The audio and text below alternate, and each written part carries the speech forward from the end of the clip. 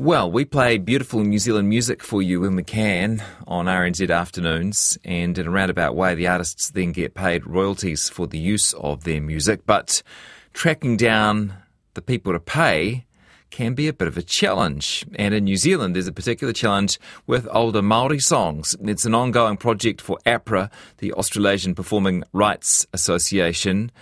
And each case is a little mystery to solve. To tell us more, I'm joined by APRA Head of New Zealand Operations, Anthony Healey. Hi, Anthony. Oh, kia ora, Jesse.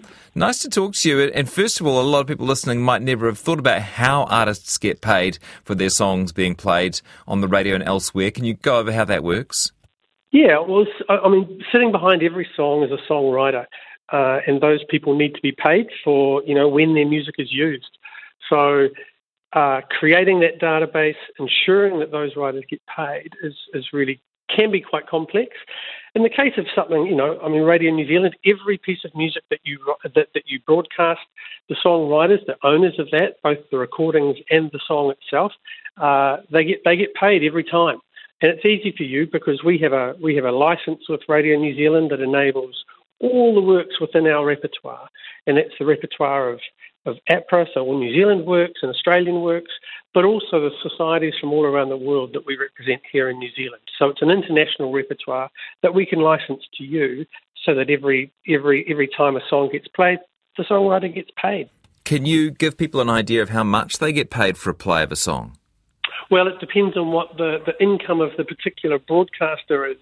So, a song on a commercial radio network will earn more than a song played, for instance, on student radio or on national radio. Mm-hmm. Is it possible to identify a figure, though? I think people would be pretty fascinated. Oh, look, I think, a play on a commercial radio network would get the songwriter, and it depends often how many songwriters are involved in a song. But per play, a song might earn, anywhere between $1.50 or $3. Again, it just depends on how many songs they play and how much that radio station earns. Yeah, and the way commercial playlists work, that would add up the number of songs, number of times a hit song would get played. Well, they do repeat songs, so you're right, they do repeat songs, and they actually don't play that many new songs. Yeah. Do you have a lot of unclaimed royalties? Yeah, it's an issue. I mean, songs can be. Royalties for songs can be unclaimed for a variety of reasons. It could be someone has died and hasn't appointed a successor to the rights in their music. It could be because co-writers have argued over what shares they might have in a song and who gets what. It might be that someone's claimed they've written a song and in fact they haven't indeed written all of that song. So all of those reasons can be a problem, and that's something that APRA is set up to deal with. Yeah. And what about older Maori songs that we mentioned? Are there particular issues with tracking down these songwriters? Oh, look, I don't think there's anything particular problem with Maori songwriters, and we've been doing a lot of work with our Maori songwriters to ensure that we have the best data in the system for older works and for newer contemporary works too. The waiata that people have been hearing on the radio and online more recently. But yeah, look, there's classic examples. I mean, one example I think of is the well-known Delvanius song, for instance, Aotearoa. And Aotearoa is the lyrics are written by Noi Pewharangi, to a tune which in fact is an old Indonesian tune. It's an old Indonesian folk song. So when one comes to clear that work, if you want to use it, let's say for instance in a film or a TV show, and you need to approach the songwriters to get permission, then it always becomes quite complex. Yeah, what do you do? How do you work a situation like that out? Yeah, well, you've got to track down either the publisher of the song or the composer of the song itself, and that can be quite complicated. I mean, generally, all of those details are held by someone, and we maintain a database of millions and millions of works, and they're the works that people want to use generally. But there are in excess of 100 million songs in existence.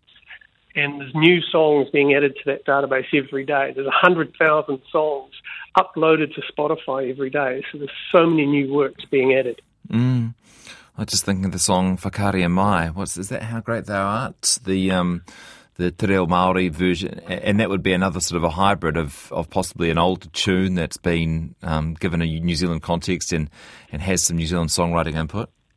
That's right, exactly right. And we've been through some of the Waiata Anthems projects that we've been involved with. That Dame Hinewehi Mohi has been releasing. There's lots of new contemporary versions of well-known New Zealand songs, reinterpreted and often translated into Te Reo Māori, and all of those translations are new works themselves. Is there ever a dispute? This is sort of a little bit off topic, Anthony, but let's imagine that I'm interviewing a band and I say a phrase and one of the band members says, "Oh, that'd make a great song title," and they go and write a song. Is there ever a dispute between someone like me saying, "Well, hey, if it wasn't for me, you wouldn't have that song. I need you to list me as a songwriter"? Look, absolutely. I mean, look, for copyright to attach, you've got to the work has to be original, so the words have to be original, and you've got to write it down in some way. So for you to claim that it was yours first, you would have had to have written it down or recorded it in some way, and then copyright would attach. And it'd be yours if it was original. There's an old saying I've heard, I'm sure you've heard it too. You know what I'm going to say? No. Add a word, get a third. Have you heard that one before? Yeah, well, that's right. Is that true? Oh, absolutely. And it comes from when songwriters often, and it comes from kind of traditional pop songwriting in Nashville, for instance, where if you're in the room, you get an equal share in the work. Huh. So, if you're in the room and if you contribute something, then you get an equal share. Have you seen songwriting and New Zealanders' approach to songwriting sort of mature and change over the years you've been in the job? Oh, absolutely. We started, for instance, we recognised some time ago that a lot of contemporary pop music, for instance, was being written much more collaboratively. So groups of songwriters. And it wasn't traditionally what we had done here. So we started a program called Song Hub, where we would bring in songwriters from overseas and they would work with our local songwriters in groups, and they would write songs every day, much like they do in Nashville. They'd get together in a room in Nashville and they finish a song in a day. And it's how a lot of pop music and country music is written. So we've been doing that here for a number of years. And now that kind of practice of working together, going into rooms, working with co-writers, working more collaboratively has definitely changed. It can bring its own complexities because there's more writers involved, and that's what we've seen with lots of pop music these days. I mean, in the Billboard charts, the average number of songwriters to a song is 4. Mm-hmm. So 4 people have contributed to a song in the Billboard charts. Now, at the really extreme end, you've got songs by Beyonce, which I know one song of Beyonce's that has more than 20 different writers involved. So it can be really complex to administer it at sort of the back end.